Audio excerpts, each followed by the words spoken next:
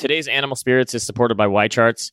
Last week at our live show at WealthStack, Michael promised the audience that they received a lifetime membership to Y-Charts, which was a little over the top. What did they get all the way through September for showing up since they were a sponsor? Wait, what? What about September? I think everyone at the conference got a free Y-Charts trial run through the end of September was the deal. You promised that's lifetime membership. Anyway, we got to meet some of the team at Y-Charts that we've never met in person there, which was great. Anyway, mention Animal Spirits when you talk to them. We actually talked to a few people at the conference who had taken our recommendation, used Y-Charts, were totally satisfied and happy with the research and the program that they use and the systems. Mention Animal Spirits, 20% off your new subscription. Welcome to Animal Spirits, a show about markets, life, and investing. Join Michael Batnick and Ben Carlson as they talk about what they're reading, writing, and watching. Michael Batnick and Ben Carlson work for Ritholtz Wealth Management. All opinions expressed by Michael and Ben or any podcast guests are solely their own opinions and do not reflect the opinion of Ritholtz Wealth Management. This podcast is for informational purposes only and should not be relied upon for investment decisions. Clients of Ritholtz Wealth Management may maintain positions in the securities discussed in this podcast. So last week during our live show, I said literally a lot of times. Did you get called out by a few people? I did. I got a few emails about it. It's fair. I'm not sure really what got into me, but it happens. Guilty as charged. Okay. Are you talking about the one we did in front of the audience or the one that we did in the podcast booth? In the booth. We got a few emails from people saying that we were a little hyped up, and I think that we probably were. We were basically on like performance-enhancing podcast drugs because there were people around us. And by the way, don't say podcasting is not hard. We had to skip lunch. Everyone else was eating lunch all around us, and we had to skip lunch to podcast. That's how much we like doing this. Last week, we gave a pretty lousy answer in terms of what young people could do. Oh, hang on. I just wanted to say real quick before you get into the show stuff. How dare you cut me off, sir? I know. By the way, you got dragged a lot because people were saying that they were just biding their time waiting for you to cut me off during the live show. We did the live Animal Spirits, which, another side note. Wait, what do you mean I got dragged? What, on Twitter? Yeah, of course. Nobody said that to my face. Not that I would do anything about it, but just saying. Subtweets. So we have been in discussions to bring the Animal Spirits live on the road. So we're still kind of in the early days of thinking about that, but if very preliminary, might not happen. Yeah, might. We got to figure it out. But if there's a city or a group of people that would like to see it, let us know. But we're in the early stages of brainstorming, bringing that show on the road because we had fun with that. And we just wanted to thank everyone who came to WealthStack, who was a podcast listener, because we had a ton of people come up to us, and it was kind of fun to actually get to meet some of the people. I think sometimes we forget that there's people on the other end of this conversation listening. So it was great to actually meet a bunch of people who came to the conference and came and said hello to us, even though Michael and I are really bad at small talk. Yeah, I was going to say, was it that fun? I enjoyed talking to people.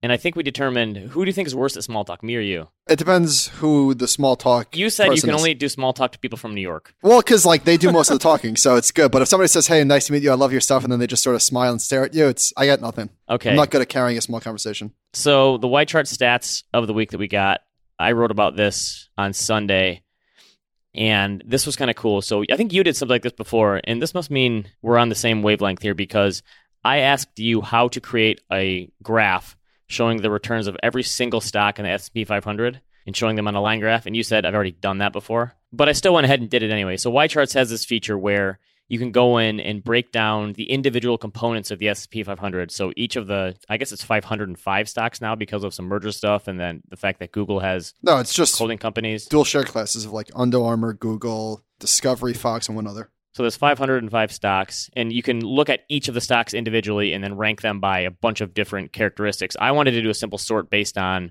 returns for the year because the S&P is up like 22%. And I wanted to see how the other stocks are doing. The best performer was Chipotle, which is up like 83%. The worst is A Biomed, which is down 42%. By the way, I noticed that you went with a line chart and not a scatter plot like I suggested. Care to explain yourself? Okay, look at the other chart that I used above. That was the scatter plot.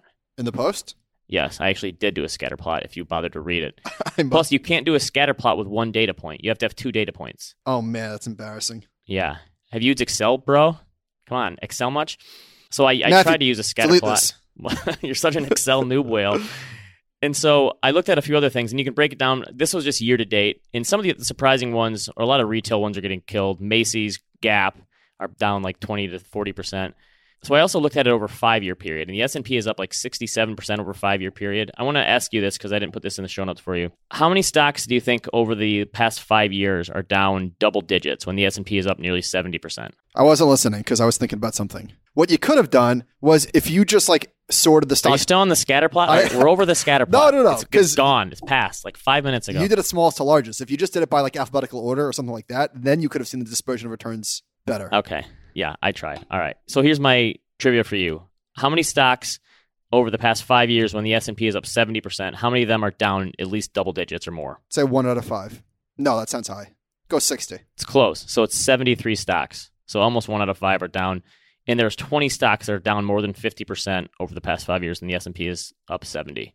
Energy stocks It's a lot of... and retail. The funny thing is that one of the best performers, Biomed, it's in the top 2 or 3, is actually the worst performer this year, which is kind of funny. What do you think is the best performer? It's actually one you might be able to guess over the last 5 years. Netflix. NVIDIA is up like 800 and change, 800% and change. Anyway, the point here, I'm totally beating a dead horse, is just that the rising tide doesn't lift all ships at all times. So this was kind of fun. You could look at it over different metrics on Y charts and break it down by stuff. Caleb over there helped us with some research on this, but this is kind of a fun little thing to actually... Is this something that technical analysts say? It's not a stock market, it's a market of stocks? Can you do a follow-up post with this, just with the scatter plot chart? Yes, I want to see you make this scatter plot, and we're going to include an... Actually, you'd probably make this into a pie chart somehow. All right, moving on. All right, so like I said, before you so rudely cut me off, how dare you? Somebody sent to us, actually, there were some good recommendations for young people to get into the industry. So he said, fellas, last app had a question about finding jobs in the RIA space. Not sure where that was sent from, but most large local FPA association chapters have career fairs every year with dozens of hiring RIAs and hybrids interviewing. I'd start there. There you have it.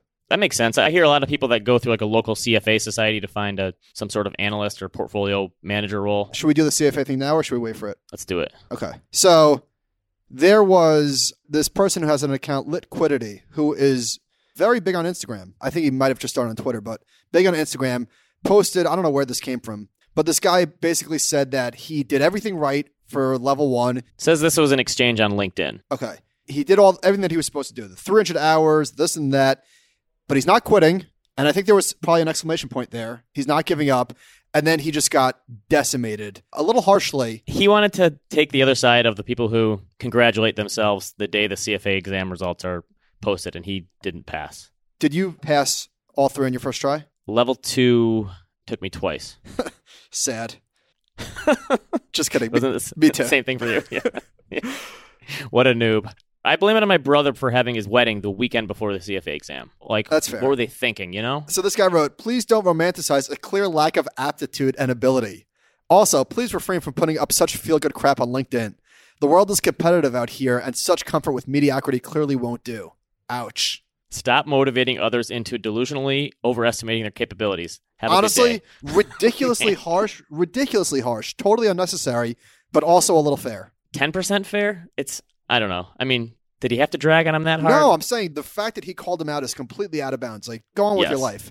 But the actual message, I think there's something there. Yes. I got a question from someone this week. Hey, I'm sitting down for the CFA exam level 1. What do you think I have to do to pass the test? What would you tell a person in that situation? I would say focus on practice questions. Do not worry about the minutia and knowing everything.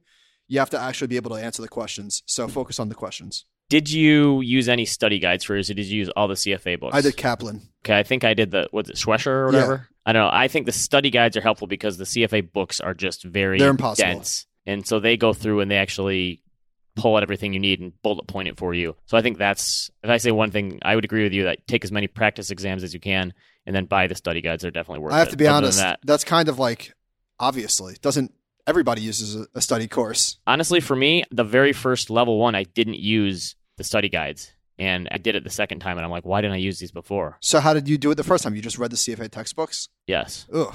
Did you also keep all your CFA textbooks for like 2 years under the assumption you're actually going to use them? Like I moved a couple times and I brought them with me and I carried them up and down the stairs a bunch of times in my different apartments.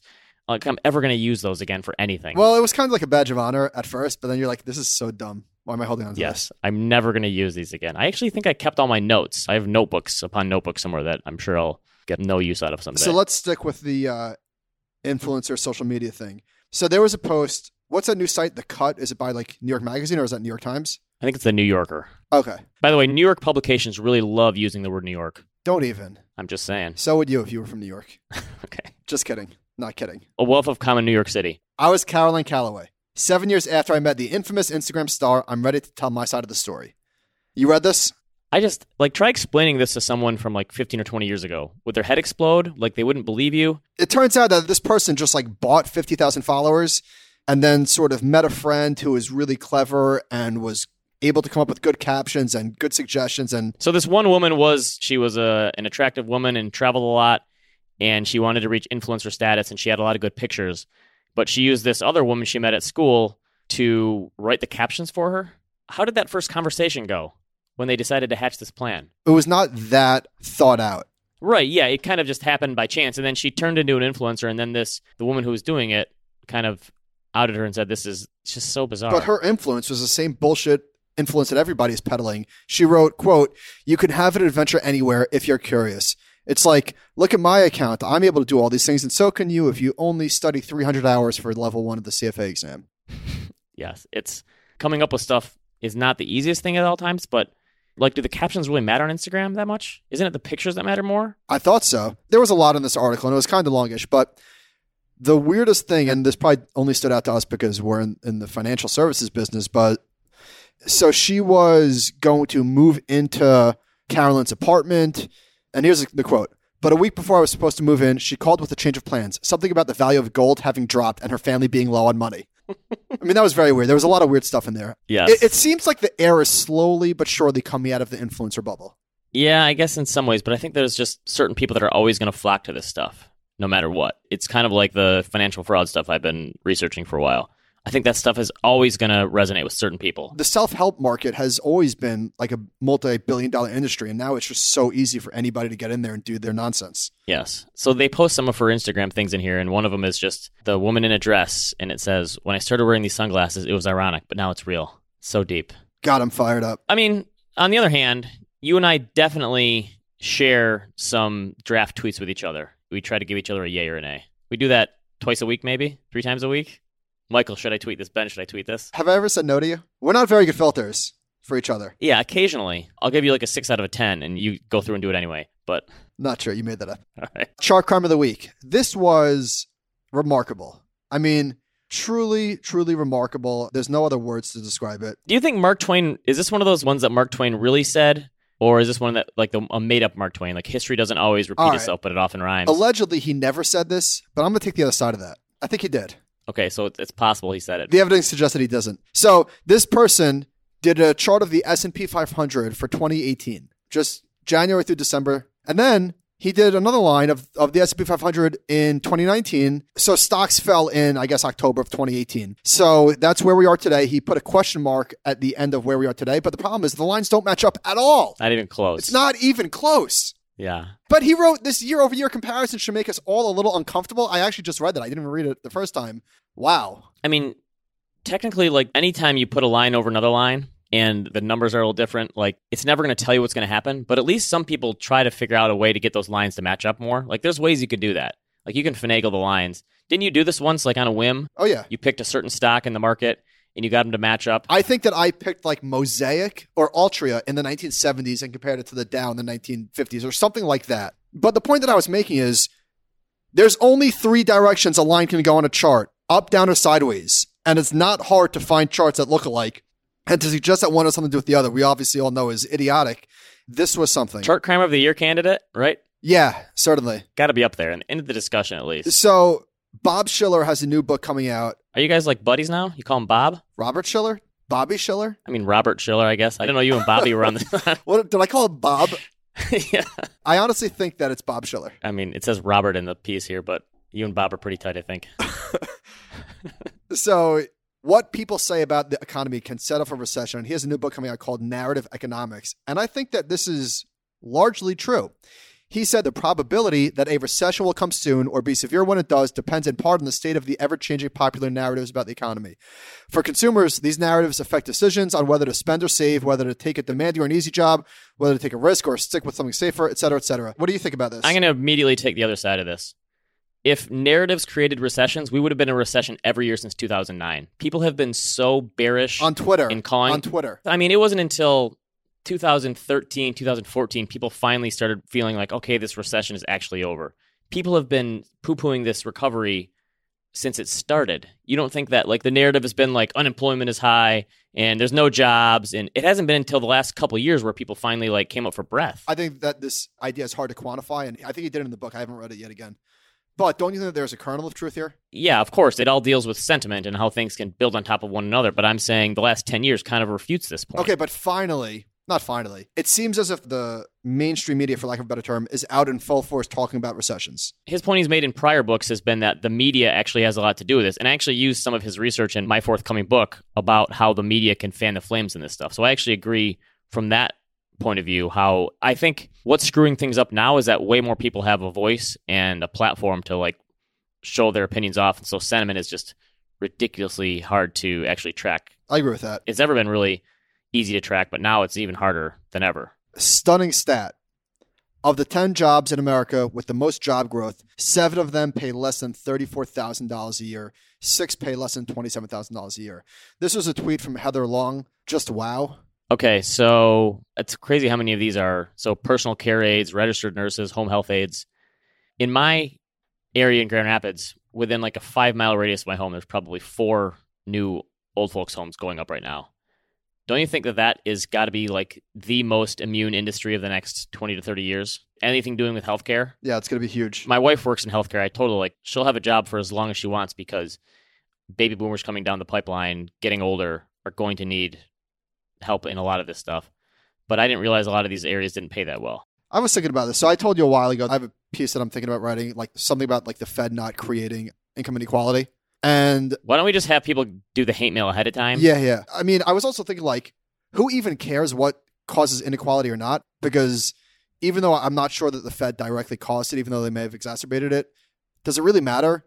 That's not a hill I want to die on, because it's like if you were just to dunk on all the Democratic candidates and everything that is involved from the left side of the aisle and saying like, listen, I hate Donald Trump too. You know what I mean? It's like, is that a terrible, terrible analogy? Delete that part, literally.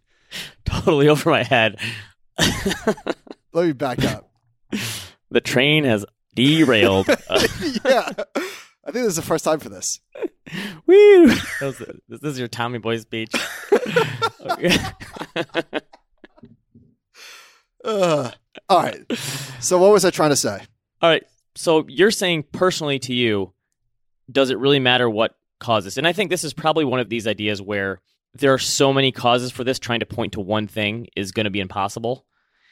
But does it make sense to try to figure out what's causing this? Probably, because yes, it does. Hopefully policymakers can do something about it. And I think that that's the thing, is that I think policymakers have a much bigger responsibility for wealth inequality than the Fed does. Totally agree. And the fact that they're coming after things like share buybacks and they say that that's the problem with it, I'm not holding my breath that policymakers are going to come up with a good solution anytime soon, which is part of the problem. So a lot of this is just stuff that gets argued about by intellectuals and nothing ever happens. And that's probably what will continue to happen. Yes, unfortunately. Would be my guess. I was pushing Kobe on his bicycle yesterday, and there is a house around the block from me. It's a new construction that has been on the market for a while. And so I went to Zillow to see what was going on. So this house, this is kind of funky. Are you trying to get into house flipping again? Well, listen to this.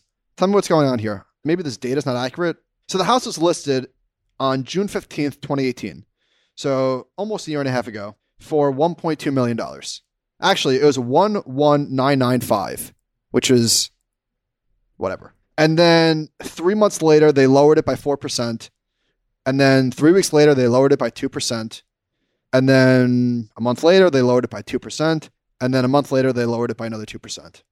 And so they went from 1.2 down to 1,080,000, 1.08. You're going to make a WeWork analogy here? No. Okay. And then they removed the listing.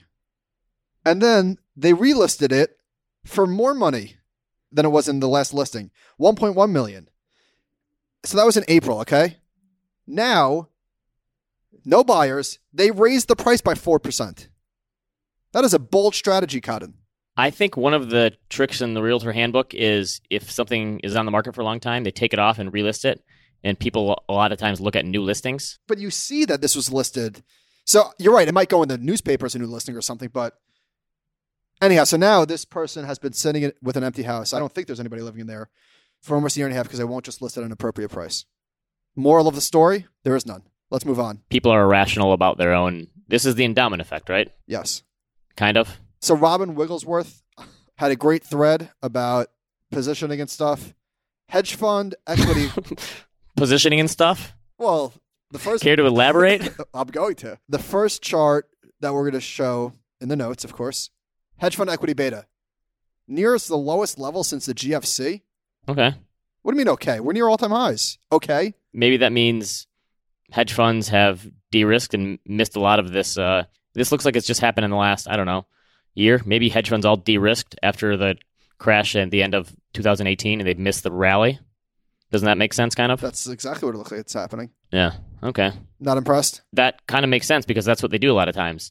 When risk hits, hedge funds de-risk after the fact and then they miss the rally. That's called positioning and stuff 101. Positioning and stuff? Last week, while we were in Arizona, there was a reversal of momentum and value. And more specifically, the best stocks did the worst on those 2 days, and the worst stocks did the best. Any thoughts? Best and worst defined by what? Momentum? Performance, yes. Okay, so there was a big momentum quant crash. My point to you behind the scenes was, don't you think that quants have more of a handle on moving the markets than index funds and ETFs? Absolutely. That was a good take. So, yeah, I'd like to think so. But quantitative investors, and we're talking hedge funds, and it could be even an ETF or big separately managed accounts or like these stat arb funds that look to find little relative value plays between factors. They pile into these, and a lot of times some of the big hedge funds use leverage in these, and the unwinds can be really quick, and that happened in, I guess it was August of 2007, which people thought was kind of an early rumbling of the financial crisis, and that was in the book, The Quants. Who was that by again? Scott Patterson? Yes. You got it wrong a few weeks ago. Yeah, I said Greg Zuckerman. It was Scott Patterson. Anyway, so I think a lot of times these quants have a much bigger say in what happens in the markets in terms of these unwinds. But the thing is, they happen really swiftly and quickly, and then things kind of seem to just balance out. So do you think it really matters when you have a really swift loss in these factors and you see value stocks go up big and momentum stocks go down big and you have this big wide gap? If it happens over the course of a few weeks, should investors really care? Well, it matters to people that are in these stocks. Yeah, of course, but over a short time frame. But let's say these momentum stocks have done really, really well lately, and you just get kind of crushed at the end a little bit. I don't know. Isn't that kind of par for the course? Well, it depends what type of momentum we're talking about. And allow me to segue, or stay with this, actually, I should say. So I was looking at MSCI is the index provider to MTUM, the iShares product. And I was looking at it, and the biggest holding is Procter & Gamble. Not necessarily what you think of when you think of a momentum stock. And then you and I were talking just before this, how it's kind of funny that a lot of the quant purists are not a fan of MTUM because it's not like the academic description of what momentum really is.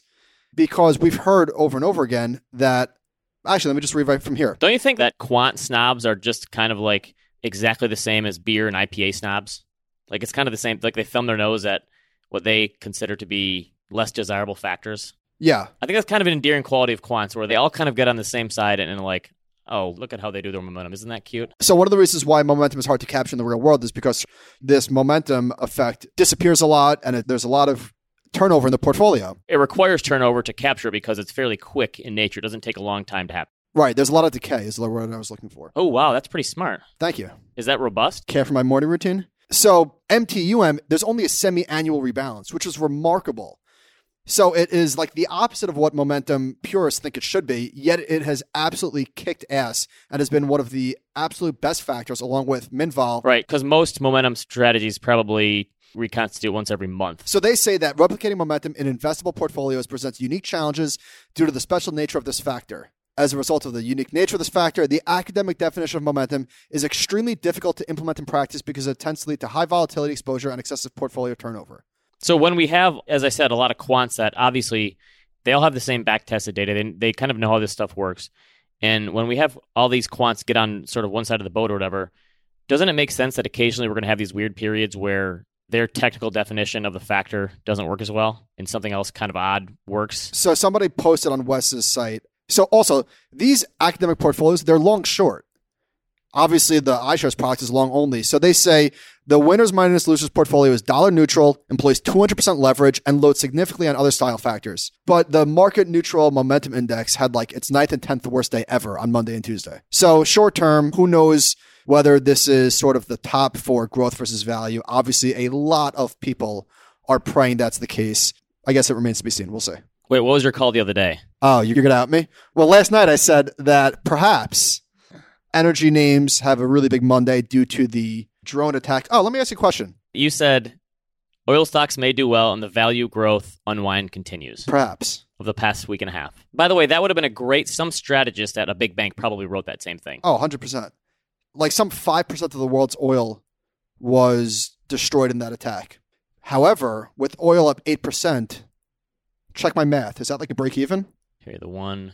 I don't know. I guess I wasn't really paying attention to oil stuff that much. Who was the one that said? Wasn't there someone recently that said? Wasn't it Marx who said there's really nothing you can tell from the price of oil ever? Yeah. It's one of those factors that is just it's worthless to try to guess, right? Mm-hmm. Now do natural gas. Okay, is this another headline thing? Are you worried about the headlines again from the oil? You can't dunk on me. You're on the wrong side of this take. Are stocks not back at all-time highs almost? Almost. Yes. I never said that stocks can't move higher with headline risk. Okay. You just said that it was at an all-time high. Fact. Elevated. I said elevated. Let's move on. All right, what's your survey you got here? Oh, this was interesting, but I don't know what the finding was. Oh, the finding was like... What was the question? Have you ever had vegetarian burgers or something like that? Okay. Are you now or have you ever been a vegetarian? Well, these are the questions. Do you buy plant-derived meat products? The finding was that 1 in 5 has had one of these burgers. Oh, yeah. Someone sent this to us. There's no way that 1 in 5 people have had a Beyond Meat stuff. No chance. Not a chance. Yeah, this was 1,000 people. Again, this is why we're an anti-survey podcast, but will you ever try that stuff? Or what would cause you to try it? Not only will I try it, I have tried it. Oh, you have? Where at? I had the Impossible Whopper. See, that's the thing. Someone would have to give me a free one, I think, for me to try it. If I'm at Burger King and there's a regular Whopper and an Impossible Whopper, I'm not going to try the Impossible one just to try it and say that I did it. It was quite good. Better than a little good. Quite good. Could you tell the difference? Probably, but like barely. Okay. Did it make you want to become a vegetarian? No. Can you consider yourself a vegetarian if this is all you eat? Yeah, why not? I don't know. It still looks like meat. I think they should change the shape of it or something. So I wasn't going to say anything, but since we're on this topic, I'm on a diet inspired by Ramp Capital. So here's the thing. Can I try to talk you out of this one? You can, but it's not going to work. But go ahead. All right. I want to hear. Tell me about your diet. Okay. I'm not one of those people that has willpower like you. I don't have willpower. I have systems in place. You went for a run at 6 a.m. after a hard night of drinking. How is that not willpower? I needed to sweat it out before. Okay, so I don't have that gene. So I need strict rules, and I've never, ever done this before. So you might call it a fad. I've literally, and I think that's the first time I said the word literally on this podcast so far. I have never done a diet where it was like, this is what you are supposed to eat. So here's what I'm doing. It's called the Whole30, which apparently is like not new at all. It's been around for quite a while from what I understand. So Ramp sent it to us and I'm doing it. It's quite restrictive. No dairy, no carbs, no corn, no beans. No sugar. Meat and veggies, right? No sugar, no alcohol. So it's basically meat and vegetables. A low-carb diet hold on. is Last thing. It's only 30 days. That's why I'm doing it. If you can't do something for 30 days...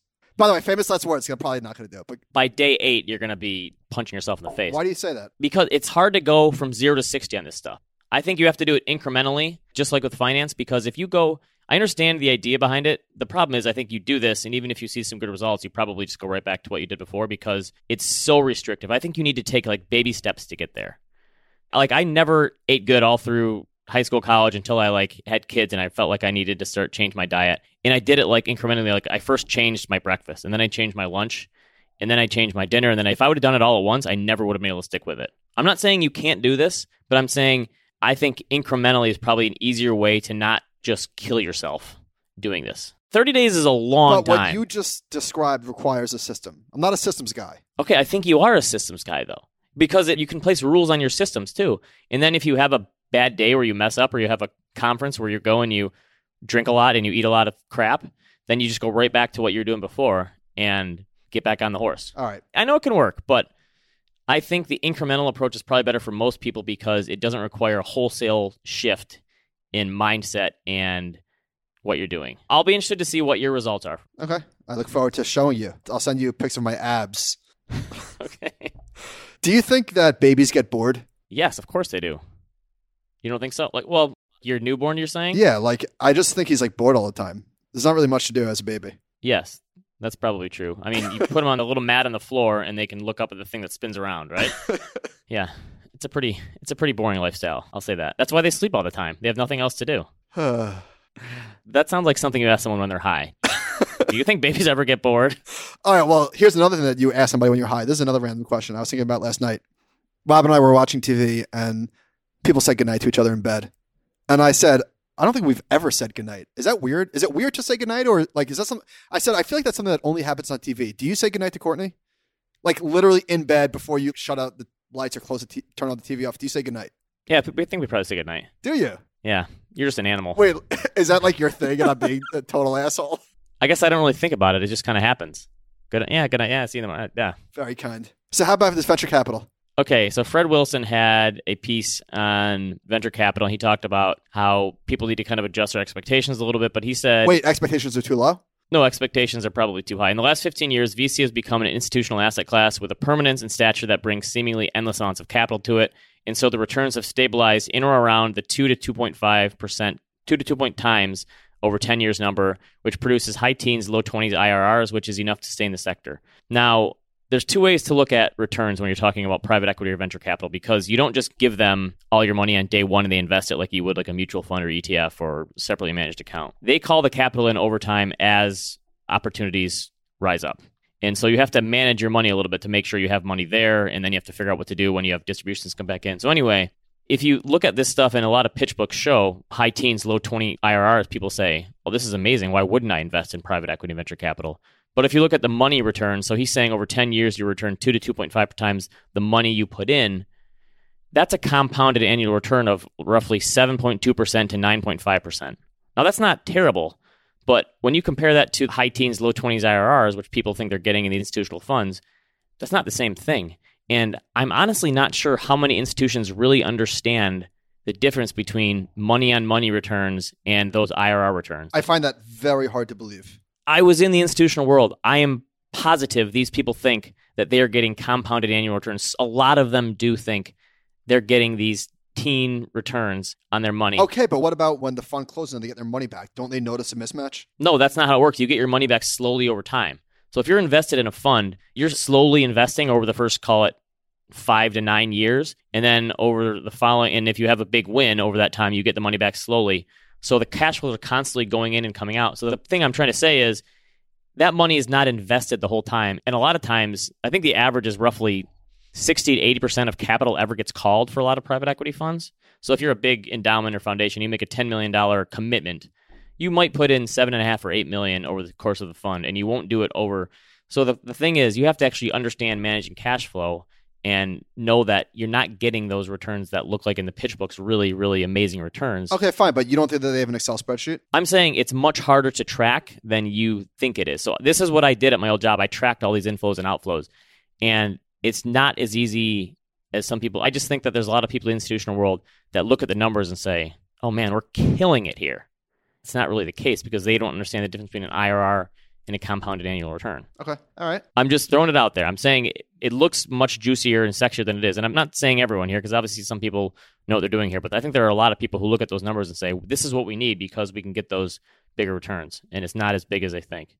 Okay, so I listened to the first half of the Amazon podcast that you told me to listen to, Land of the Giants with Jason Del Rey. Had a few thoughts. So the second or third episode was on Alexa, and they interviewed a guy who had like 14 Alexa connected devices in his house. That was weird. Yeah, but can't you see a case where that's where a lot of people go, where everything in their home is connected? So I have the Alexa microwave. I mean, do you really need it? No, but it costs like $60, and I thought it'd be fun to play with. But here's where I think we're going with this.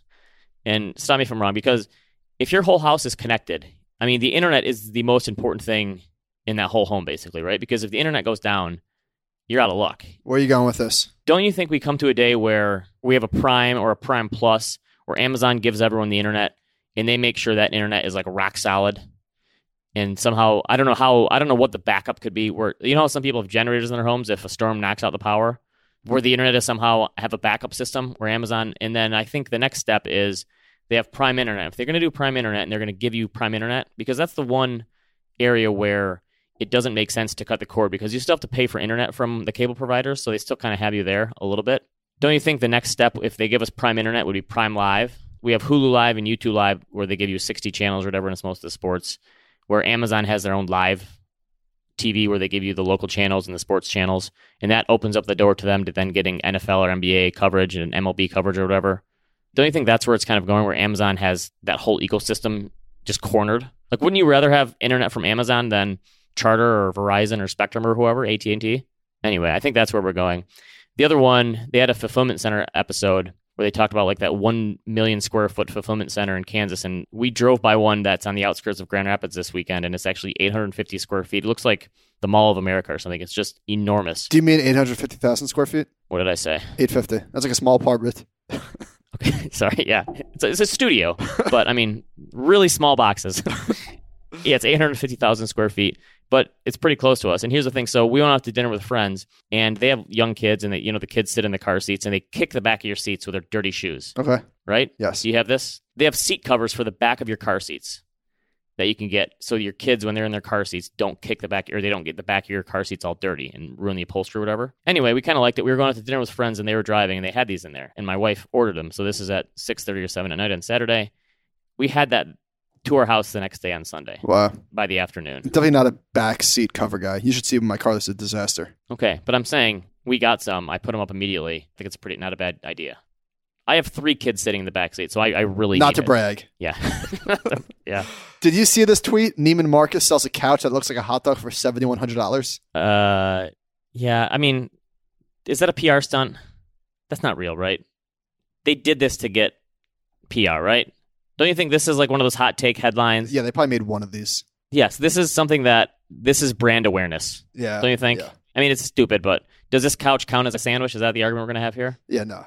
So after the conference, we were hanging out in the pool, and we're talking about what the best movie is of all time. And it's just, I think you and I agree that's a dumb conversation because it has to be segmented. You have to do it by decade. The problem is people started getting into a real argument about this, and you and I were flamethrowers. And we just poke people hoping they'll get mad because they will. My one comment was, if you live in New York City, you have to put in Goodfellas no matter what. What does New York City have to do with this? It's a great movie. Yeah, but New York City people probably appreciate that movie a little more than other people for some reason. Okay. Someone threw out Heat, and someone else said, no, you have to have Goodfellas over Heat. And I said, that's just New York City. People have to put in Goodfellas. Anyway. Yes, our conclusion was it's impossible to have a best of conversation. It's like saying, who's the best athlete of all time? Well, what sport? What decade? Yes. It would take me 4 weeks to come up with a top 10 movie list, and I'd have probably 26 variations. I would be Charlie Day in Always Sunny in Philadelphia with all the strings going all over the place in the board. It's an impossible thing to come up with, ever. So without any further ado, what is the best sandwich of all time? Best sandwich? No, I'm kidding. Sorry. Bad joke. All right. I saw 2 movies this weekend that were on TV. I wasn't really watching them. I watched Spider-Man 3 more than I probably should have. The Tobey Maguire one? I remember seeing this in real time with like the WTF gif. I remember it was really bad. It was so bad. There's one scene that I was embarrassed to watch. I was almost sweating from embarrassment, where Tobey Maguire is in the nightclub and he's singing on the piano and he's dancing. It's so awkward. And James Franco plays like a really odd character. The whole thing was just so bizarre. And I went on Rotten Tomatoes, and the critics gave it a 63. Are you kidding me? The audience gave it a 51. It deserves like a 15. It was so bad. Then on the flip side of that, I saw Eurotrip. I like that movie. I don't know why. I know why, because it's a good movie. The opening scene with Matt Damon singing Scotty Doesn't Know is an all-timer. And that was a long time ago. I think the movie was like 2003 or 4. So the critics gave that a 47. The audience knows better, 75. You're saying the audience is the smarter one here. I'm saying in comedies, when the audience is like 80% higher score than the critics, always go with the audience. My rule of thumb, I never listen to movie critics. I don't think I'd ever take a recommendation from a movie critic. You know, it's a good point. I don't think I've ever wanted to see a movie and then be like, oh, this critic doesn't like it. Nah, that's my go-to critic. I'm out. Nope. I think the collective Twitter is a better source of recommendations than movie critics. All right, listener questions. I was helping my son with a project he was doing on Legos. The company is valued at $14.6 billion. How the hell is Uber, WeWork, and all these other IPO companies valued higher than Legos? How is Legos worth $14.6 billion? You don't think a lot of kids buy Legos? I'd rather invest in Uber than Legos. Okay. Well, actually, WeWork is probably worth less than that now. But I think the point is, expectations, future growth, these sort of things. Wouldn't Legos almost be like the Procter & Gamble of... Yeah, I would say that's a consumer staple. There's no growth there. It's the fertility rate. Yes, and maybe that's the point where people see fewer kids coming on board and Legos. Give me Uber all day. By the way, I'm almost done with the Uber book. Very good. And yes, Travis is horrible. At what price would you buy Uber stock? Market cap or dollar? Because I don't follow the chart. Hold on. Let me pull it up right now. See what's on the chart. You don't own Uber, do you? No. Go on with the listener question. I'll get back to you. Let's assume the last 150 years of growth is actually an anomaly. What if we have negative future growth rates? What would that mean for future equity returns? Well, it wouldn't be good. It's an understatement. It'd be kind of silly to worry about. If the economy stops growing forever, I think we're all kind of screwed, probably. Did you ever read The Rise and Fall of American Growth by Robert Gordon? I did. I mean, he's not saying growth is gone forever, but he's saying high growth is probably gone forever, and a lot of the low-hanging fruit has been picked already. I would say read that book. It was a long one, but I thought that was a good little history exercise. Yeah, it's probably not a good thing if we never have economic growth again. But I'm living under the assumption that people are waking up each day hoping to better themselves, and that translates into innovation and growth and higher productivity and all that stuff. Okay, any recommendations? Yeah, I have a recommendation. Oh, I was listening to The Ringer has a podcast called The Big Picture. Podcast is about the Oscars. And they were talking to the director of It, Chapter 2. They had 4 hours. Barry didn't trademark that? I can't imagine that. 4 hours of footage? Yeah, that's a lot. No thanks. You said before, this is probably going to be the worst Oscars in history. You know what's going to win?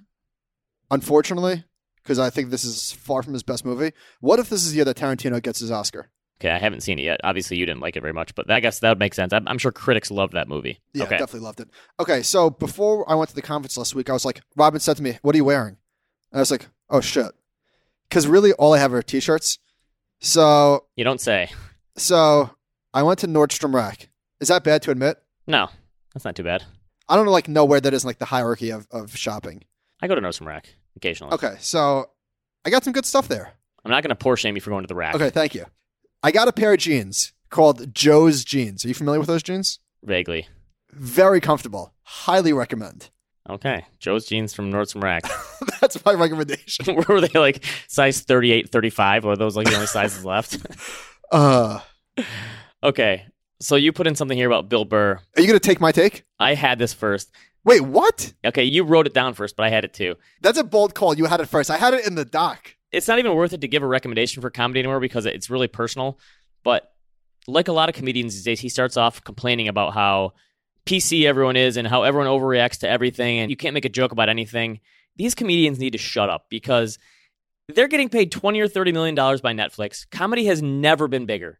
Netflix is just throwing out checks everywhere. Eddie Murphy is going to get $70 million. Yeah, so it has swung way too far. Like, obviously, the sensitivity of the audience. They can say whatever they want. And they're playing sold-out shows in like the biggest stadiums in the world. And they're complaining about not being able to say anything because a couple people are complaining online. Give me a break. Get over yourself. So, yeah, it's guaranteed that every comedian is going to say something about how sensitive the crowd is. Would they rather go back to the days when no one cared about what comedians said and did? They were just this little side thing that not as many people cared about. Comedians are huge these days. And the fact that they have a bigger audience just means more people are going to end up complaining. Okay, but that said, the special was pretty funny. I laughed. Okay, I got one more new detective series for you. Come on. Is this a parody? I mean, honestly, this has... I needed a new one. I asked, my dad's a big reader. I asked my dad. The guy's name is Scott Hamilton. He's written 11 books about the Alex McKnight series. Just stop it. You can't. This is your 15th detective book recommendation. I started the very first one. It was in 1997, I think. And he actually is an author from Michigan, and he writes about a detective who was a detective in Detroit, and now he lives in the UP, in the Upper Peninsula. The UP? Yeah, the Upper Peninsula. Here's a theory. Have you ever heard of the UP before? No. It's the Upper and Lower Peninsula. You read the first page, the 40th page, the 100th page, and the last page of a book. No. The detective series are the only ones I never skim. I only skim nonfiction because you have to read the whole thing to get with the series. The first book is very good. I'm going to stick with these because it's a series and they have some Michigan landmarks too that kind of makes it interesting for me. So anyway, thanks again to everyone who came out to Wellstack. We're going to do it again next September. I think we're going to have some more time to plan and make it even bigger, I think. We did have fun doing the Animal Spirits Live. We appreciated everyone coming up and saying hello. We'll talk to you next week. AnimalSpiritsPod@gmail.com.